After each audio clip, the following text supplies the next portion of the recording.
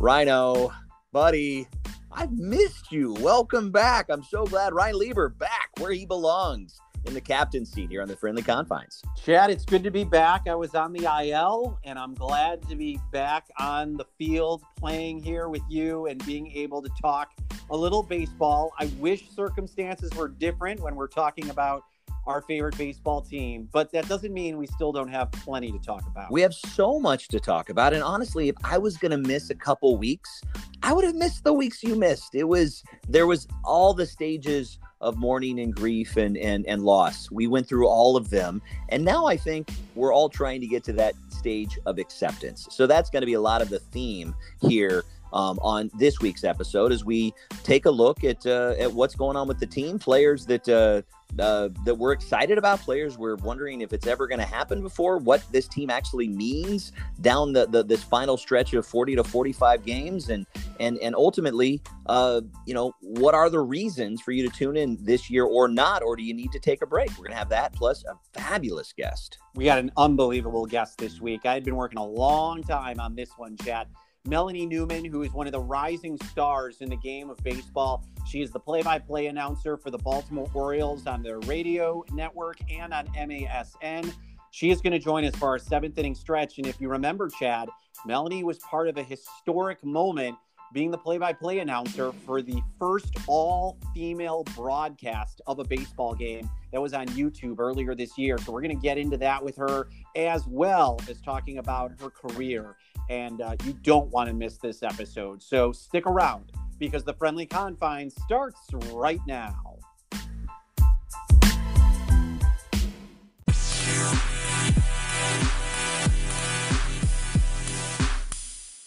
Hi, everybody. I'm Ryan Lieber. He is Chad Gordon. And Chad, it's good to be back. Let's start as we always do, that being in the first inning. And I feel like there's a lot to catch up on. Obviously, the biggest news starting with Jake Arrieta. He was officially released from the team after a very, very difficult 2021 season for this ball club.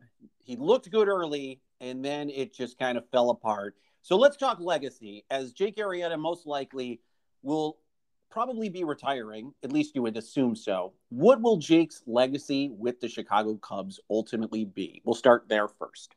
Yeah, and I'll lead off by saying this, and this may surprise some listeners. I'll share this towards the end. I was really surprised that the Cubs made this move. I'll tell you why in just a second. But from a legacy, you have to separate it, I really think. I mean, what happened here in 2021 is not Jake Arrieta, the legacy of the Cubs.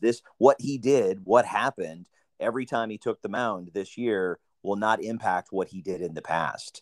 That trade that brought him over in the early teens basically was the start. It was the first move. It was when the front office actually was striking gold with some of their moves. And he came in, and there was a period in 15 and 16 that he was probably the greatest pitcher to ever pitch. He was that good. Cy Young Award winner in 2015. He goes in even before the wild card game against the Pirates in 15 and basically trolls the entire Pirates fan base and says, it doesn't matter. You don't have a chance, basically, he says. And then he wins 2 World Series games. People don't realize that. Ben Zobrist is the MVP, but in retrospect, I always thought Jake Arrieta, it would have been more deservedly to do a co-MVP or give him it outright, because he won 2 World Series games and won the all-important 6th game that set up Game 7. Lights out, incredible. If you take Mordecai Brown out of the equation, Jake Arrieta had the greatest pitching performance in Cubs history over a season in 15. Now, here's the problem. 2021, with a minimum of 20 starts, Jake actually had the worst statistical pitching performance in Cubs history. That's bad, but it's not going to tarnish his legacy in my eyes. The reason I said earlier, Ryan, that I was surprised by this, I really truly believe this team is built to fail now. It really is. They want to lose as many games as they can and finish with a top 4, 5, or 6 pick. And bringing Jake out there, Jake's the only guy out there that really, a lot of jerseys are still in the crowd. There are people that would show up a week and a half from now to see Jake's second start from now, and they would give him a standing ovation for what he did in the past. It's a legacy thing, but it got so ugly, especially with the recent Brewers loss. And nobody's saying it, but I mean, it's interesting to see with Rizzo gone, Jake gone. Are we going to actually get over the hump with the people that needed to be vaccinated? Because as we know, Jake was one of those vocal anti-vaxxer minorities. But I'm jumping all over the place. I'll just say he provided some of the most thrilling moments for me as a Cubs fan. I think he's the most important pitcher in Cubs history because of what he did in a short time. And the Cubs wouldn't have been able to do it without him. That stretch from 2014 to 2017, Chad, is unmatched, in my opinion, by any pitcher that ever played for the Cubs, unless you're talking about a Ferguson Jenkins or a Mordecai Brown, even a Rick Sutcliffe and a Greg Maddux, in my opinion. As you mentioned, Jake's 2015 campaign is arguably the greatest single season for a pitcher that ever put on a Chicago Cubs uniform. I know you and I have actually had that debate in the past, and it's certainly up there and in the conversation. Here's the thing. No player, well, most players don't go out the way that they ultimately want to go out. Unfortunately, a lot of guys, you got to tear the uniform off of them if they're no longer going to be on the field. And in this instance, unfortunately, Jake Arrieta was a guy who refused to believe that his best years were behind him, that he was still able to figure it out and was going to be able to kind of get his stuff and his command under control. He had a great start. It actually was pretty surprising. And I think a lot of Cubs fans were really excited about what we were seeing early on from Jake. But things, as you said, fell apart really quickly and it got really, really ugly. And then, as you mentioned, with the press conference where he asked the reporter to remove their mask so he could understand the question. And it just doesn't sit well. And in today's society, Chad, especially with where the world is at this moment, I don't think that people, especially athletes, when they're in the position they're in and they are not performing and they have a stance that is extremely unpopular, that it's best to have them representing your organization. And I'm not saying that's the core reason, because I think if Jake Arrieta had his numbers flipped and he was pitching great, we'd be having a different conversation, of course. But I just think it was time. And you talk about them tanking. I also think that the Cubs want to try and see what they have with these young pitchers. And having Jake take up a spot on a roster that really isn't going to benefit him or the team in the long run, I can understand why this decision was made. Don't forget, if it comes up in trivia, and hopefully this won't be a long-standing trivia question, but the last pitcher for Cubs wearing his Cubs uniform to have a postseason win, Jake Arrieta, 2017. It has been a long time since the Cubs have won in the postseason. Let's move on to the second inning and kind of on topic here. I remember, we always get so many great guests on the podcast, but I remember when we had George Will on there, the smartest guy we've ever had as a guest. And his quote to us was just something to the effect of, I've always hated the moniker lovable losers. It basically says that the team's getting a free pass no matter what happens. Gonna support them, even though they put out a quality product. But Rhino, are we at that stage now? Is this team, you talked about new faces, new pitchers, new guys to support, but is this team now, are they reverting back?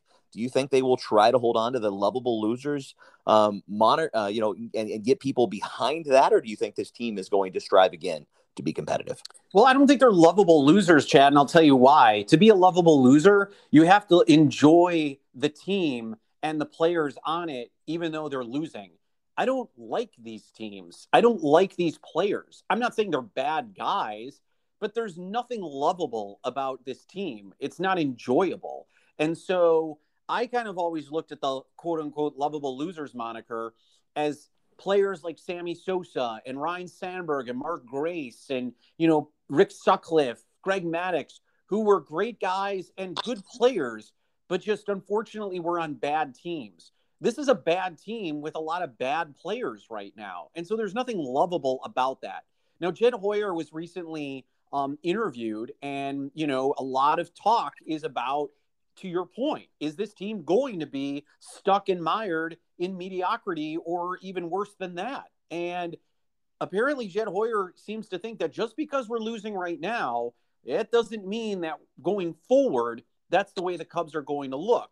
So I'd like to think that this offseason is more about retooling and rebuilding and putting a team together that's going to look much different than what we're currently seeing on the field. And that's going to include, hopefully, really good players and young players as well that they can build around and can be at least respectful or rather respectable going into the 2022 season. But no, I don't think they're lovable losers, because for me to be a lovable loser, you got to really love this team because you love the guys on the team. And as you've said in the past, right now, I don't even know if I'm rooting for laundry necessarily, because there's just nothing lovable about this team. What about you? We're going to talk in a little bit about should we continue to be watching, supporting, do those things. This is a different topic. This is about really the future of the organization. And I feel very strongly about that. This is the opportunity to lose. Just like when the Giants won 3 last decade, they didn't do well each consecutive year. They actually did very poorly, loaded up, got some younger talent, and then came back and competed the next year. I have no reason to think that this Cubs team isn't going to be active in free agency and is not going to do what is necessary to placate a fan base. And here's my thought on this. And I don't think a lot of people, I was talking on our Friendly Confines Chicago Cubs Facebook page today with a couple people, and I gave my thoughts about just coping with loss.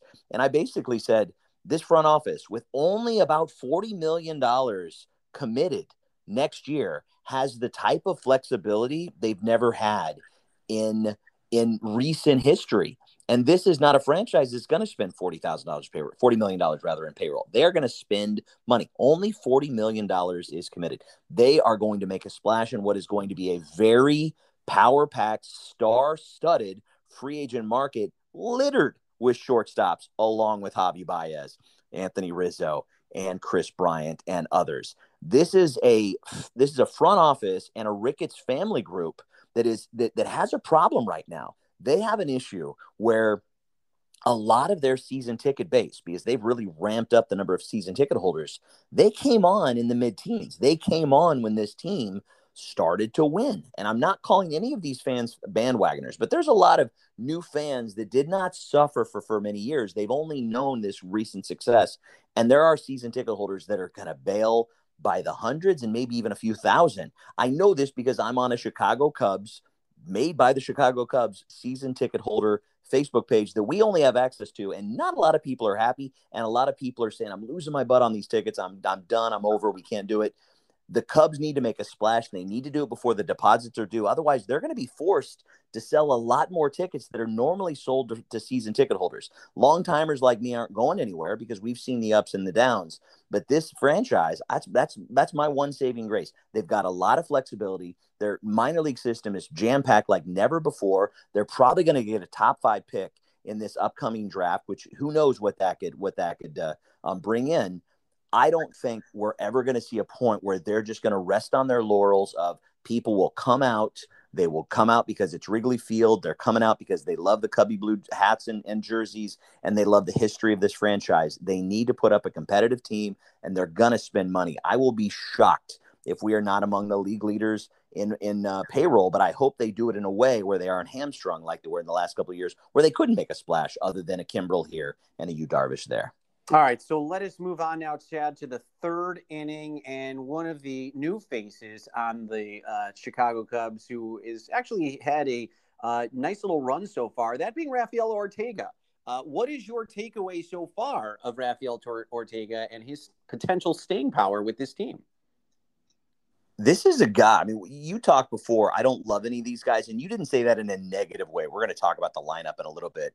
You're not negative about Fargas or Wisdom or Duffy or any of these guys. It's just like it's hard to root for these guys because they replace all these legends, right? Well, Rafael Ortega is a guy that if you're not noticing him and if you're not watching what's going on, you're missing something really special. Not only after, the huge fire sale purge a couple of weeks ago did Rafael come out and hit a franchise-tying 3 home runs in a game, but he is, I believe, has reached base in a career-high 15 straight games, and since the All-Star break, he's hitting about 420. What I loved when he led off the game yesterday's, and we're recording this on Friday, they got destroyed by the Brewers on Thursday night, 17-4. before he took the plate, I don't know if you saw this, Ryan, because you probably weren't watching. Not a lot of fans are.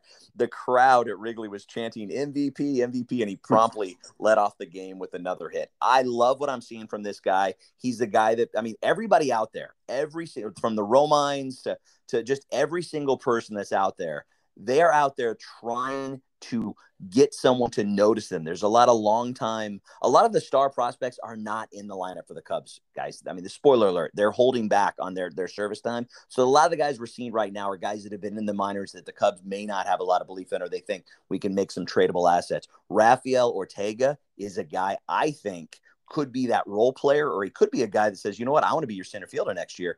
Watch what I can do. And right now he's doing nothing to me that makes me feel like he doesn't have something special inside of him. Yeah, no, I do like what I've seen so far. I mean, just to run some of his numbers, 333 batting average, 6 home runs, 17 RBIs in 60 games with 147 plate appearances. I mean, yeah, he's been a bright spot so far for a team, like you said. It's not that I dislike these players. It's just I don't really have a rooting interest in a lot of these guys because I don't have any loyalty to any of them. Now, if they develop and they turn into some really good players, okay, sure. That's another story. But I certainly think he's, as of now, one of the people you can look at and say, okay, this is somebody that maybe down the road could be someone that is sticking around and someone that we have in our starting lineup. And as you said, can play the outfield regularly, whether that's in center field or left field or wherever that may be. So I like him, and I think that he's got, some ability to potentially show us something. I guess I'm a little hesitant, Chad, because haven't we seen, I mean, just go through the names in the past of all the Cubs lore outfielders or players over the years that we thought were like showing us something, and then it's like, yeah, no, not much, and then they end up getting traded. So let's just call me cautiously optimistic, I suppose, when it comes to somebody like Rafael Ortega. I'm not all in on him, but hey, at least there's somebody right now in the lineup that you can look to and say, okay, let's see what this guy's got. And so far, it's at least a little bit of a shining star in the lineup of otherwise a bunch of guys that really are not going to probably be around this team for much longer.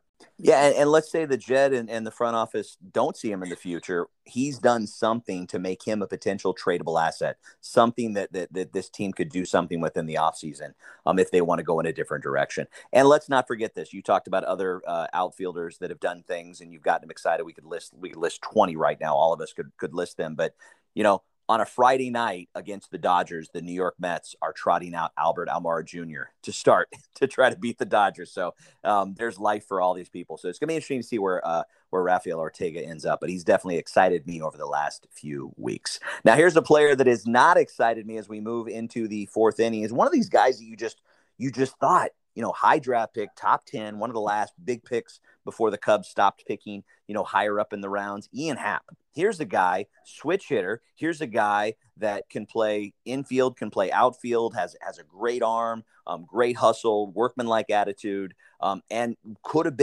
should have been, was hoped to be the answer at leadoff, because this Cubs not had a consistent leadoff batter since Dexter Fowler. Maybe Rafael is that guy because he's been doing great in that spot. But Ian Happ, what is going on with Ian? And is this a guy that can turn it around, or is this just like you were talking about before, just another example of a Cubs outfielder, a center fielder especially, that whether it's the lights and the glare of the big market in Chicago just doesn't have what it takes to be what this team needs? Yeah, Chad, I hate to say this because, as you said, there's a lot of positives that Ian Happ brings to the table. He's versatile. He's fast. He's got a great personality. He has a lot of talent. But I also think this is a situation where sometimes it's best to just get a fresh start and a clean slate somewhere else. And I unfortunately feel like Ian Happ is one of those guys. I don't think it is in the Cubs' best interest to keep him. He's clearly not able to, feel comfortable in this lineup. And I don't know if his confidence is clearly shaken. He doesn't feel comfortable at the plate.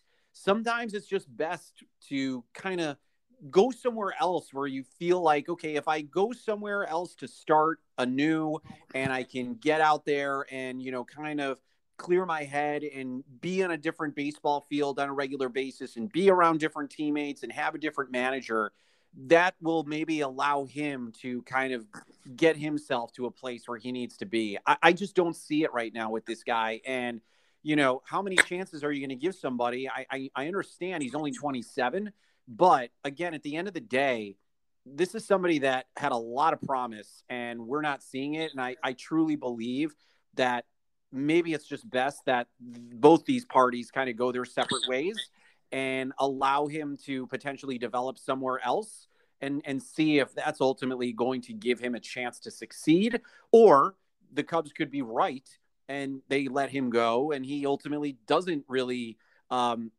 get any better. And the Cubs made the right decision by cutting him loose. So if I'm Jed Hoyer, I would probably say it's probably best to find a trading partner, or, just let him walk and allow him to find another team that he can maybe get better on. What about you? No need to trade. And I just looked this up because I did actually thought there was another year of control, but this is it. He's on a 1-year contract. He's making 4-1 or 4-2. At the end of this year, the Cubs and Ian Happ can decide if they want to try this again. I think Ian Happ's the perfect person based on what he's doing this year to help engineer a really bad end of the season with 45 games left to go going into the Marlins series. That's it. That's all we have left. Trying to go for one of those top 4, 5, or 6 picks, batting under 180. I think he's 176, an OPS under 29.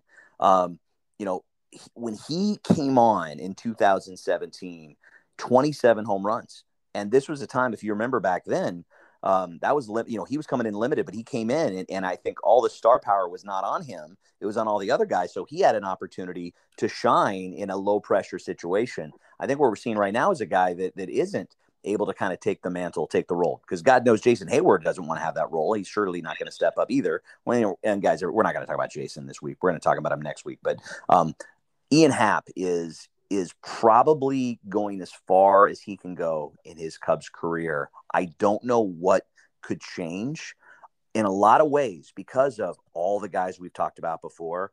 I question the Chicago Cubs' ability to develop players and young players, and that's concerning to me because you just don't see it. I don't think they developed Chris Bryant. I think Chris Bryant was a superhuman beast who was fully formed in the womb in that way. Ian Happ needed some seasoning, and he doesn't have it. If you had a choice right now to start over this season, would you start with Ian Happ in center field or Rafael Ortega? You know the answer to that. And so I think as you look forward to the future and a team that's going to be competitive and a team that probably can do more, what Ian has shown really in the last couple of years has shown that he is not a part of this franchise. And I hope he catches fire somewhere else because he has all the makeup, all the tools, but he's never really been able to put it together on a consistent basis. Yep, all true. So let us move on now to the 5th inning, Chad. And so with that being said, what new face do you feel like ultimately stays in 2022? I mean, you got Matt Duffy, Frank Swindell, you've got Robinson Chironis, you've got Johnny Fargas. Those are guys we're probably not going to see a lot from going forward. David Bodie's going to come back because he's on a team-friendly deal. Patrick Wisdom, I think, may have created an opportunity, again, as a trade target or somebody you want to say, hey, we're gonna depending on what we do in the free agency market, you might be our left fielder, you might be our first baseman, you might be our third baseman.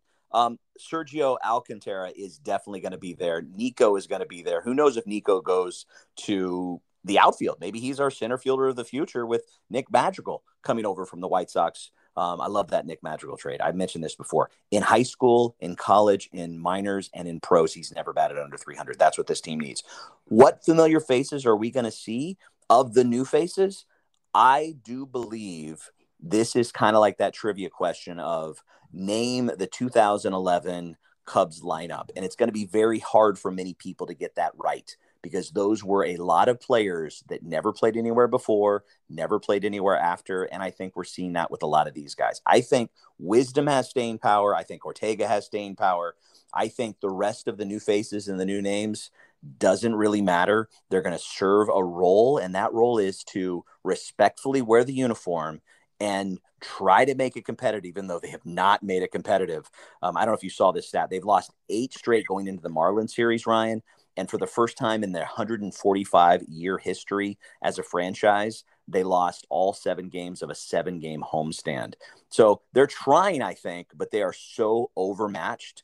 And so to answer the question, I think I would not invest in mini jerseys down the stretch with this team.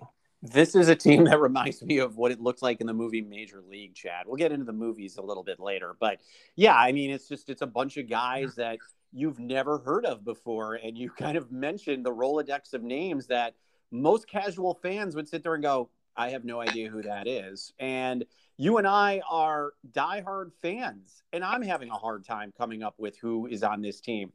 For me, I think Wisdom is kind of the guy that you say, okay, let's see how the offseason plays out. And to your point, he's a guy who I think can fit in a lot of different places. He can play third, he can play the outfield, he can play first base, he could potentially play shortstop. He can play a lot of different positions. He's got a cannon for an arm, and he's got some pop in his bat. Man can hit home runs. He's already got 18 on the season. The only question I have is Patrick Wisdom considered a rookie? I'm still trying to figure out if he can be considered Rookie of the Year or not. He is. All right, so there you go. So I think Wisdom actually has a chance to play a role on this team, as well as Ortega. We talked about him too. But if you're asking me for one name right now of the guys who's kind of getting a chance to start on a regular basis, Wisdom's a guy who I think has an opportunity to potentially, if a full season were to be presented to him, this guy can pop 30 home runs, Chad. I mean, he can. He's got some power in that bat. So he's the guy I'd like to stick around. Yeah, he could be a trade asset as well, but why not give him also a chance to see what you have in him and decide, okay, depending on who we get in the offseason, we can, kind of plug him into a position and give him a shot to, really prove his worth and prove how good he potentially could be for this baseball team. So I'm going to go with Patrick Wisdom as my guy. Let's move on to the 6th inning, and similar to the lovable loser question, but it's different. So I'm going to preface this with, raise your hand, listeners, and we so appreciate that you're sticking with us because you're the diehard fans, right? You're the ones that are actually still care about the Cubs news and the content, or you're supporters of our stuff. But raise your hand if you've watched a lot of Cubs games straight through over the last couple of weeks, or if you just checked in on them, or maybe did a Twitter check, like yesterday. I bet a lot of people are like, oh, it was a day game. Oh, it was 17-4. But raise your hand if you watched that Field of Dreams game and it reminded you of how good it used to be. And so the question I pose to you, Ryan, is there any reason in your mind as you go into the Marlins series, 45 games to go, is there a reason to watch this game on the Marquee Network, listen to Pat and Ron on the radio? What is your take? Do you need some time? Are you going to keep watching this team? What's the reason for or against? Well, do I have to be completely honest here? I mean, I do host a podcast with you, so I feel like I have to kind of pretend that I'm still watching these games and really knowing what's going on. But I'll be completely honest here, Chad. I'll be completely honest here.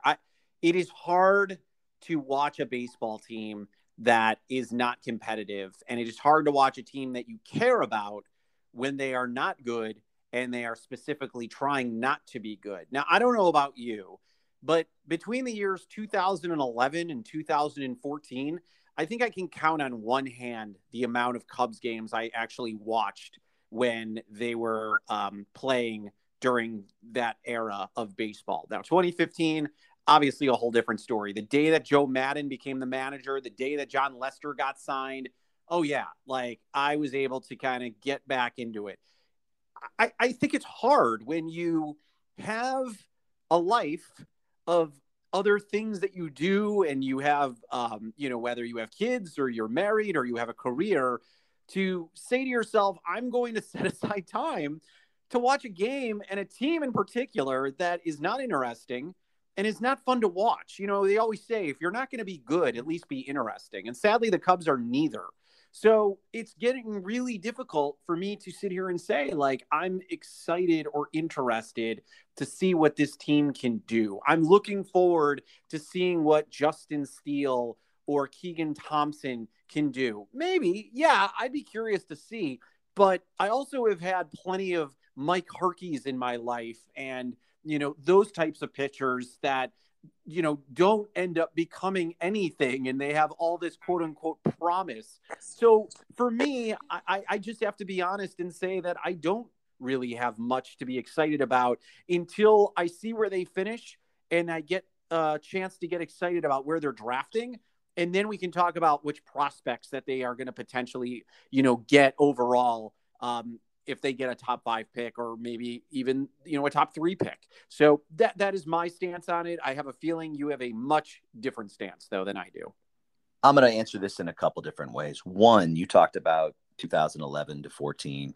That's when I became a Cubs season ticket holder. My first 4 years as a Cubs season ticket holder, they averaged 94 and a half losses a year. That was the average. So think about that. And I was there pimping those guys out and getting excited about it and watching it and going to the park a lot and making tickets available to my friends, as always, face value. If they're good or they're bad, always face value for my friends. So there's that aspect of it, is if you like baseball and you like Pat Hughes or you like watching games on TV, yes, continue to watch it. If you need a break because you don't have any connection to this team, and again, I don't want to say that that's maybe that might be on a newer fan who just really, really connected with this new group of guys, right, over the last 7 years. I get it. Take a break. Wait for some newer stars to come up to excite you. There was really entertaining baseball on in this last week. That Field of Dreams game, which we're going to talk about in the 8th inning, that was fun baseball, and I miss that. And I think you're right. You hit it on the head, Ryan. There's not a lot of interesting things or reasons to watch this team. But if you like the break, like the hardest thing for me during COVID, among many hard things, was not having 162 games. That was a part of my world. I would block my home office around it. I'd block my days off around it. I would always have Pat in my ear, and I didn't have that. So that made it even more lonely in 2020. So I would just say, watch it, don't watch it. It doesn't matter. This team's going to be back. Don't give up on this team. Don't think that this front office is doing something to you. This is a time of transition. We had the greatest run in Chicago Cubs history since 2015, if you take this year out of the equation. And that's something to enjoy. It's something to reminisce on. And now it's time for them to rebuild it again. This team and this franchise and this ownership group, it's not going to be another 108 years. They know they've got to be competitive. They've invested too much into Wrigley, too much into what's around the field to not put on a competitive product. They've got a new TV network to not get ratings and be able to do ad sales. They need to be competitive. They need to put a good product out for the consumers, that is you and I and all of our listeners. And so if you need to take a break, that's fine. But make sure you're back when they come back and suffer the scratches and bruises. Anthony Rizzo was on a lot of those really bad teams. Anthony Rizzo was on a team that lost more than 100 games. And it wasn't really fun to watch, but I sure loved watching Anthony go from 100 losses to 100 wins. That's going to happen again, and it's going to happen with a group of guys that I guarantee you don't even know who they are.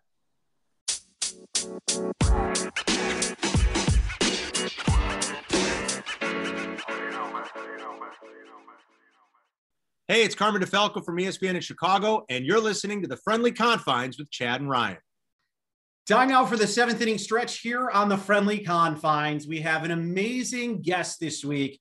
This is somebody who is a rising star in the broadcasting world, and I've been working on this interview for months now, and I'm so glad that she is joining us here today. You can find her as the newest announcer for the Baltimore Orioles on their radio network and on MASN.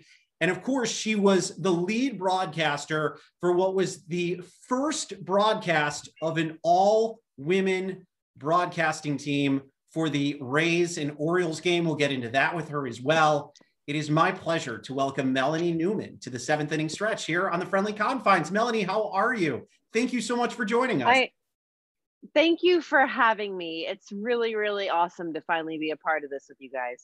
Well, it's great to talk to you, Melanie. I so appreciate it. You can find Melanie also on Twitter at Melanie Lynn N, and on Instagram, same name, Melanie Lynn N. All right, Melanie, so let's dive into this. You're not the first female play-by-play announcer, but from my perspective, and I'm curious what yours is, you're, I think, the first of a new generation of females who are now broadcasting baseball games.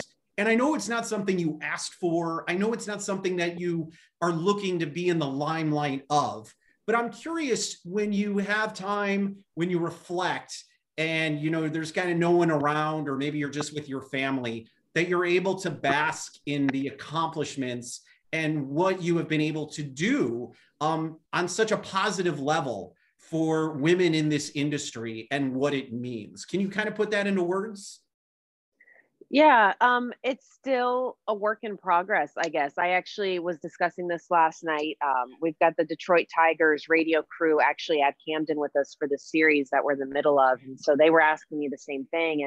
And it's it's just weird. If I could put it any other way, it's tough because everything is still remote.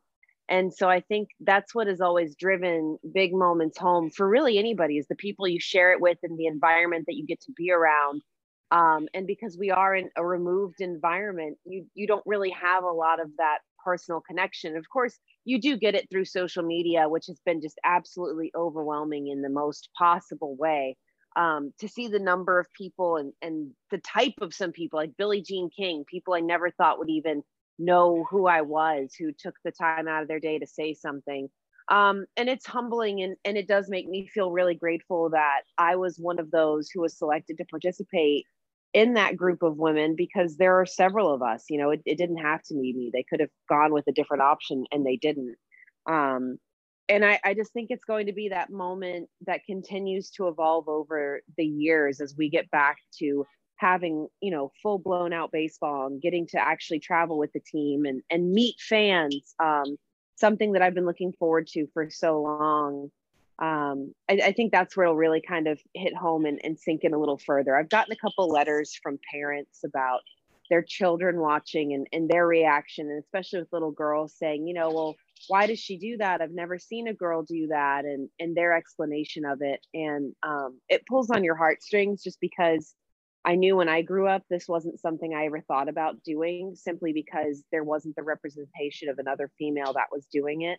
So that's always the hope, is that you move forward and boys and girls alike get to remove gender roles off of anything, whether that's a hobby, a job, whatever comes their way, because it really shouldn't have any bearing at all at the end of the day on what we do. So you brought up the YouTube broadcast where it was the all-female broadcast crew. Did you guys, the four of you, kind of have a moment where you were able to discuss what that meant in the industry, and what that meant for, like you said, young girls who maybe aspire one day to be a broadcaster? Yeah, so the kind of crazy thing about it is that we had our hosts with Heidi Watney and Lauren Gardner, myself, and then my analyst Sarah Langs. We were all in the studios in New Jersey, and then Alana Rizzo, our sideline reporter, was the only one who was actually on site in Tampa Bay. Now, the funny thing with that being is that they actually did try to have us all on site for that game. But because game 3 was at noon and Baltimore was still calling the games remotely, we had no way of guaranteeing that I could return to Baltimore to call game 3 remotely after calling game 2 in person in time.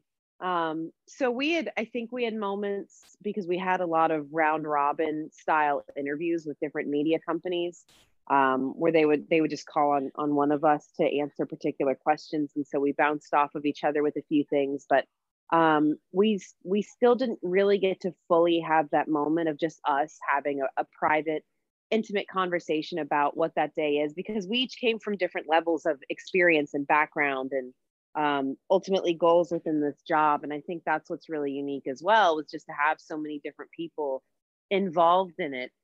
We did have a text going for a couple of days after of, you know, wow, did you see this, or so and so talked about it, and I still can't believe it. And I think that was what was cool though too, was knowing that while I still feel like a rookie here in the big leagues, these are some seasoned veterans who are also equally blown away by just the response to the fact that all we did was show up and go to work. I mean, for all of us, we were doing a job that we've done almost every day for years now, and it still creates really huge change and a big shift in how people approach things.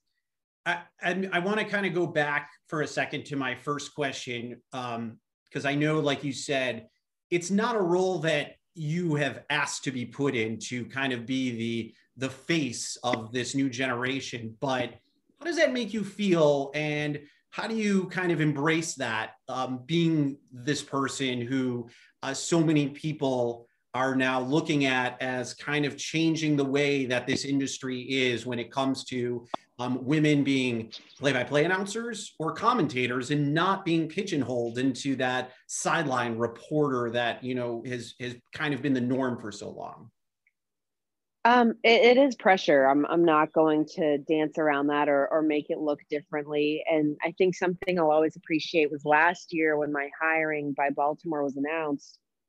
Susan Waldman, who I just have the utmost respect for eternity. A lot of people asked her, how do you feel about this? And she's in the AL East with you.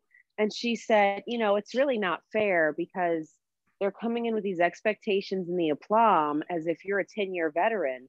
And you're just not. And she didn't mean that in any way degrading, but it was, you know, I wasn't given any room to be able to be better and to breathe and to grow without a lot of attention drawn onto it. I mean, I'm a year and a half into a big league deal right now. And I definitely know that there's still a long way for me to go to get better and to really be at the level of some of the broadcasters who I idolize, who I think are the voices of summer.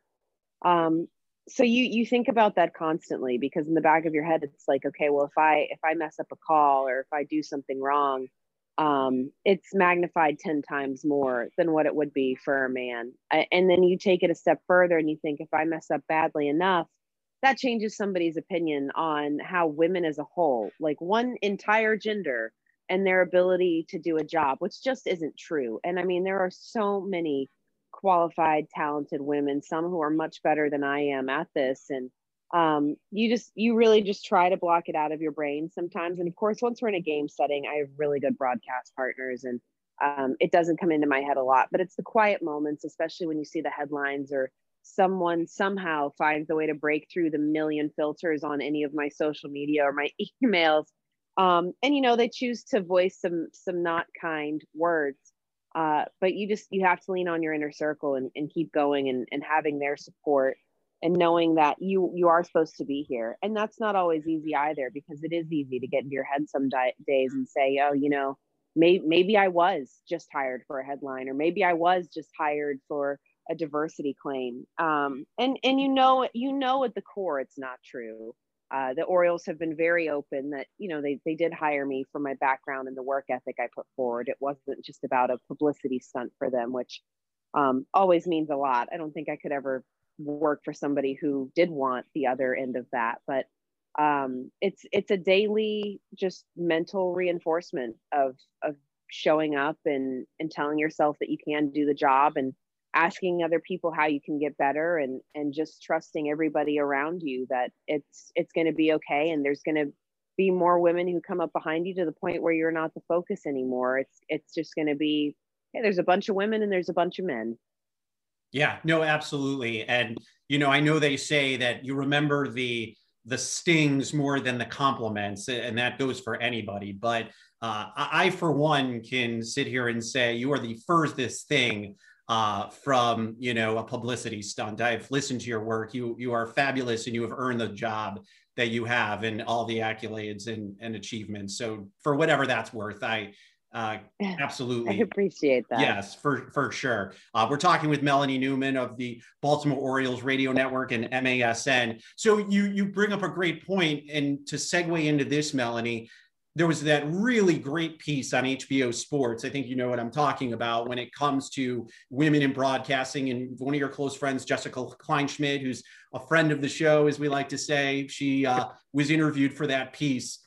And I asked Jessica this question too, and I'll ask you, where are we now? And you said it's kind of a work in progress, but do you think maybe even 3 years from now, 4 years from now, we're going to be having a different conversation when it comes to this topic, and that we are going to be able to kind of have more normalcy in this profession when it comes to having, as you said, both men and women? Shouldn't matter what the gender is that's calling the games.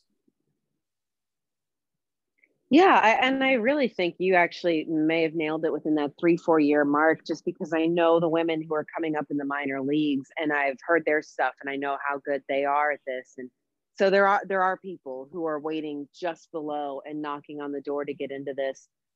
You just want to see it at the end of the day treated like any other day, and that was one thing I think we were all really vocal about with that first game on YouTube was, we're grateful, and we're always going to be so appreciative of the fact that people do want to talk about it and bring awareness to it and let other people see it, because the more they talk about it, the more eyes it does get in front of, and that's how you make that change to normalize it. However, you want to get to that point now where, okay, we have knocked out every first there is, the ceiling is down, and now it's just open range. So the next woman that comes on board, it's, hey, we have hired this qualified broadcaster, period. And their odds are is that she will be another first female for that organization, because to date it's the Orioles, the Rockies, and the Yankees, and that leaves a lot more out there looking for a first still.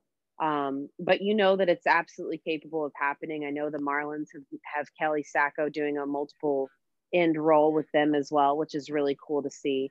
But it's inevitable at this point to not have more people from more backgrounds involved, especially as we focus on wanting to grow baseball. And, we want the players to be loud. We want the fans to feel like that it is still a sport for everybody, even though it's one of the oldest, really across the board. But that's how you do it. That's how you bring in those fans, is you bring in broadcasters who not only can identify with them, but give them that representation and give them something that they can understand and relate to in a broadcast. Hey, everybody, it's Ryan Baker from CBS2 Chicago. You are listening to The Friendly Confines with my good friends, Chad and Ryan. And once again, our thanks to Baltimore Orioles broadcaster Melanie Newman. Chad, I've been working on that interview for a really long time. I am so glad we finally were able. And in fact, Chad, if you remember, even on our Facebook page, the Chicago Cubs Friendly Confines Facebook page, when we would occasionally ask our, folks who are part of the page who you would want us to interview, Melanie Newman was one of the names that popped up that they wanted us to get. And man, I was so excited when she said yes. And she is such a great announcer. I'm really a big fan of hers. She is just dynamite. And of course, Chad, she was a part of history, being the play-by-play announcer for the all-female broadcast on YouTube. In addition to her duties with the Baltimore Orioles, this is somebody who I know we are going to be hearing a lot from. And she's humble, and she is obviously talented, because she didn't ask for all the, attention to be on her. And even though she's not the first, Susie Waldman is with the Yankees and she has a great relationship with her. I definitely think she speaks for a new generation of young women who are up and coming in the industry. And it is so great to see. So you can find Melanie on Twitter at Melanie Lynn N, or Instagram at Melanie Lynn N. So be sure to check her out there. You can find me on Twitter. I'm at Ryan D. Lieber. Chad is at the Chad Gordon. You can find us on our Facebook page, as we mentioned, the Chicago Cubs Friendly Confines Facebook page. We would love to interact with you. And we also have our website. theconfines.com is where you can go to subscribe for every episode that comes out. Just put in your email address, and each week when we record our new episode, you will get our newest episode delivered right to your inbox. So that is how you can find us. And Chad, as we begin the 8th inning. Well, I want to say one other thing. If you're still listening, thank you so much, because it is later into the show, and we want to ask a favor, and we'll be able to see this. So if you wouldn't mind, on Twitter, if you're on Twitter, share the most recent episode, and let your friends know that this is good content, and share this on your Facebook page. Let us know. Join our Facebook page. Share the episode. We continue to grow year after year. Even now, when the Cubs are struggling, we still have a very dedicated audience, and so we thank you and we salute you, and we'll be back here week after week with blockbuster guests. So let's move on to the 8th inning and talk about a blockbuster. Rhino, that Field of Dreams game between the White Sox, who I guess we're supposed to hate. I've already told you I never have hated the White Sox, against the Yankees, who we are supposed to hate because we just should, because they're the Yankees.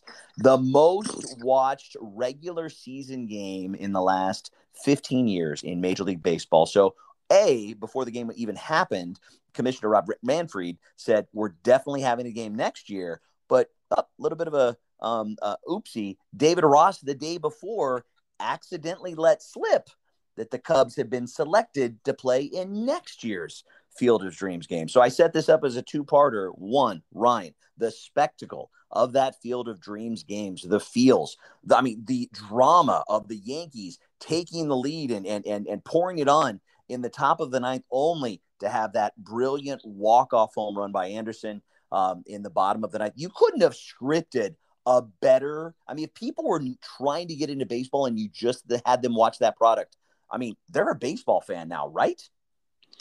So let me back up, Chad. Let me start with two, and then I'll answer the first question. As far as the Cubs go, I made the point on Twitter the other day that I think Major League Baseball should treat this like the NFL treats their Thanksgiving game. I think you select 4 teams that rotate, and at least one of these teams is in the Field of Dreams game each year. Now, they can play anybody, but at least one of these 4 teams, the Cardinals, the Cubs, the White Sox, and the Yankees.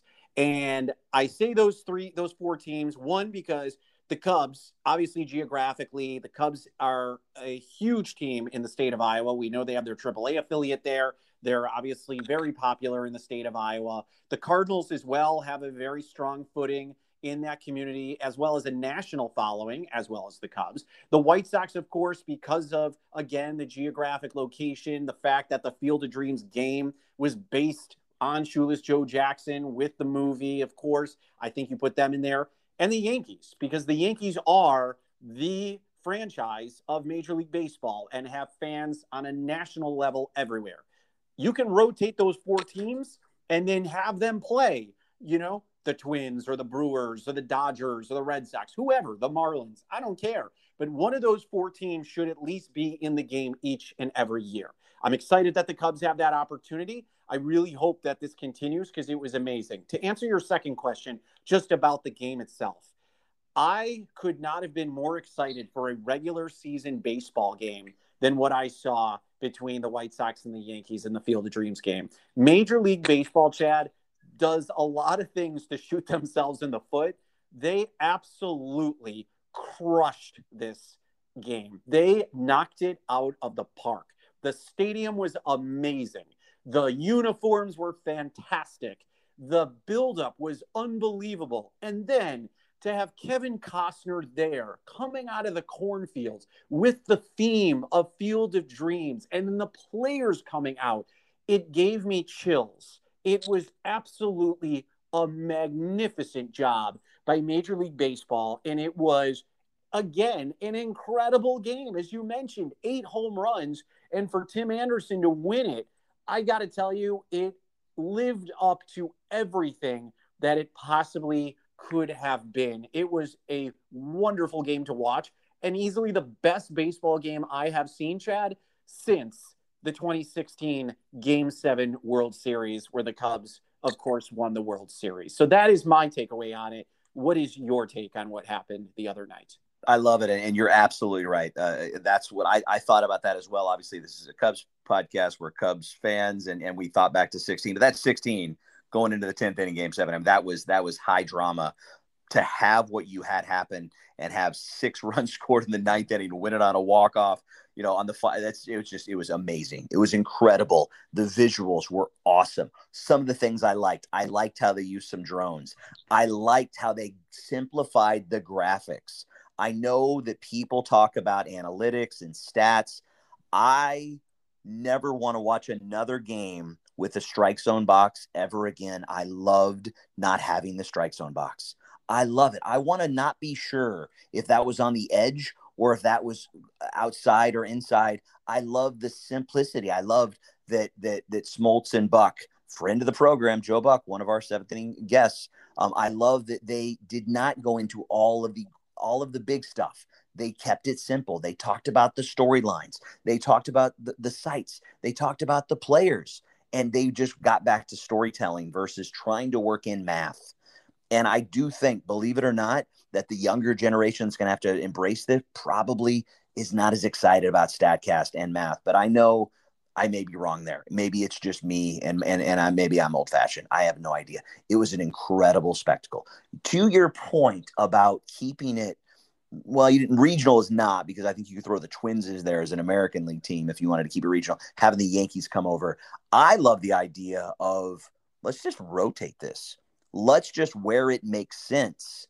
Let's whenever the Angels are coming over to play the Twins, Angels and Twins over at the Field of Dream games. Or when the Yankees are playing in 2 years, or not the Yankees, the Red Sox are playing the Royals, then they play. I think you spread this out among all teams and you allow every fan base this incredible gift.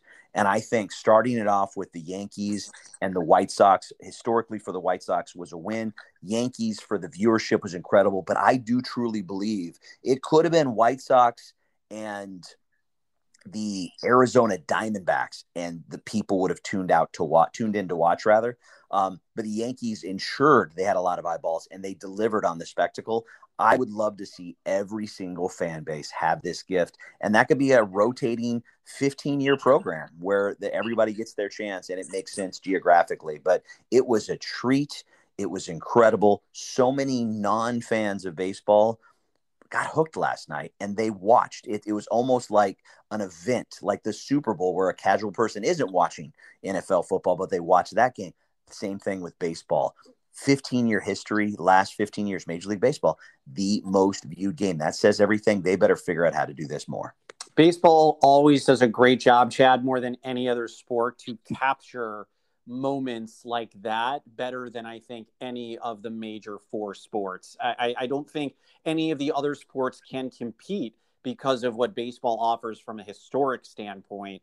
And they absolutely just crushed it with this game the other night. And I really, really hope that they continue to do it, because I think that baseball does a great job with this stuff, especially with the Little League game that they had a couple of years ago with the Cubs. These sort of little things that bring younger fans into the mix, I think is just going to help them. It's really just ultimately going to help them. So, all right. So let's move on finally to the ninth inning, Chad, and Field of Dreams game, sparking and based off of the movie Field of Dreams, which, you and I spoke about. You actually have not seen the movie Field of Dreams, which, okay, hey, that's totally understandable. I'm not one of those people that's going to admonish somebody for not seeing a movie. There's plenty of movies I have not seen either that are baseball movies. But with that, can you give me a quick rundown of your top 5 worst baseball movies and your top 5 best baseball movies? Okay.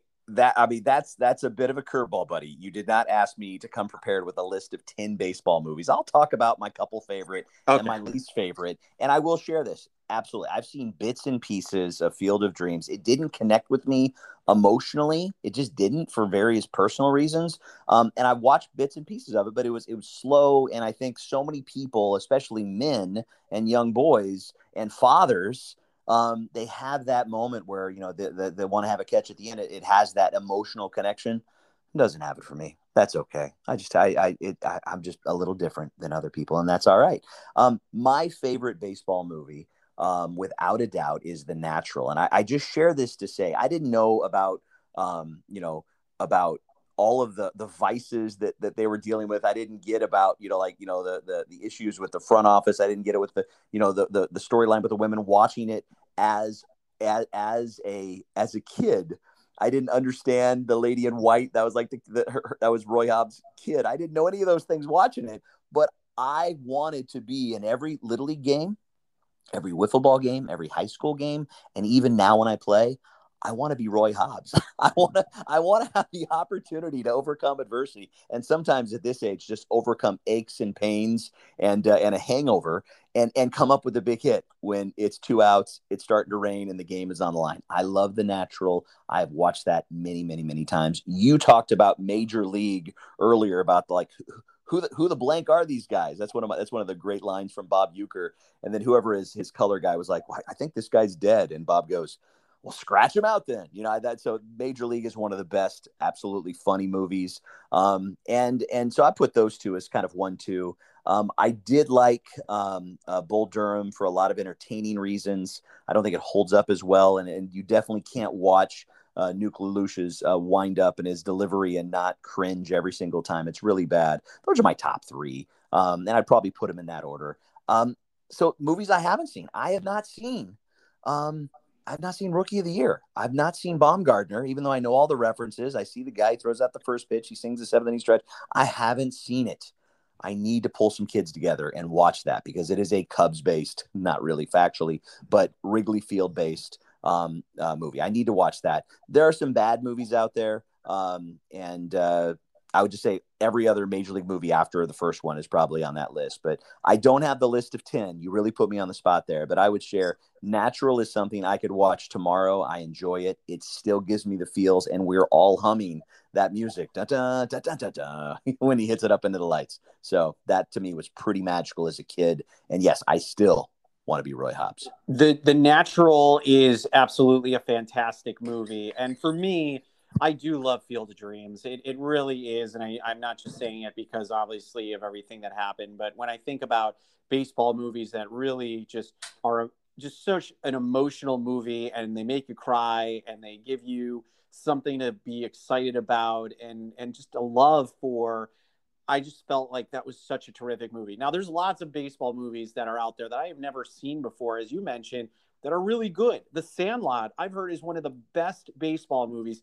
I've never actually seen The Sandlot before. So that's one of them. The Pride of the Yankees, an older movie with Gary Cooper playing Lou Gehrig. I've never seen that movie before, so there's a lot out there that I've never had the opportunity to see. Moneyball, I think, is a really good movie. I think that, you mentioned The Natural as well. That's up there. And Major League for me, even though some people may not think it's a good baseball movie, I still say it is like the premier comedic baseball movie. And I love Major League, and I will go to my grave saying that. So there's lots of bad baseball movies and movies that you've probably never heard of. Mr. 3000 with Bernie Mac was a horrible movie. And I didn't even see a lot of these. The Benchwarmers, Ed with Matt LeBlanc from Joey fame on Friends. I mean, there's a lot of garbage out there. Summer Catch is another movie. Freddie Prinze Jr. The Fan with Robert De Niro and Wesley Snipes. I don't even know if you can call that a baseball movie so much as it's just a thriller movie. But a lot of bad baseball movies. But as you said, the classics like The Natural, like Field of Dreams, those will live on forever. And I think those are movies that I think endure time and certainly are things that, you watch with your kids or, young family members and say to them, like, it still holds up today, even after all those years. So with that is going to wrap things up on this edition, yes, of the Friendly Confines. Once again, our thanks to Melanie Newman of the Baltimore Orioles for joining us. For Chad, I'm Ryan. We appreciate you guys listening, everybody. We'll talk to you next time. Have a good one. See you at the ballpark, everybody.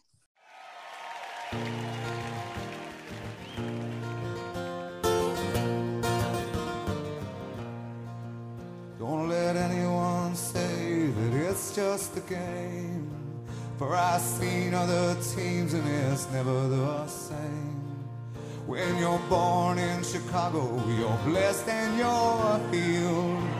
The first time you walk into Wrigley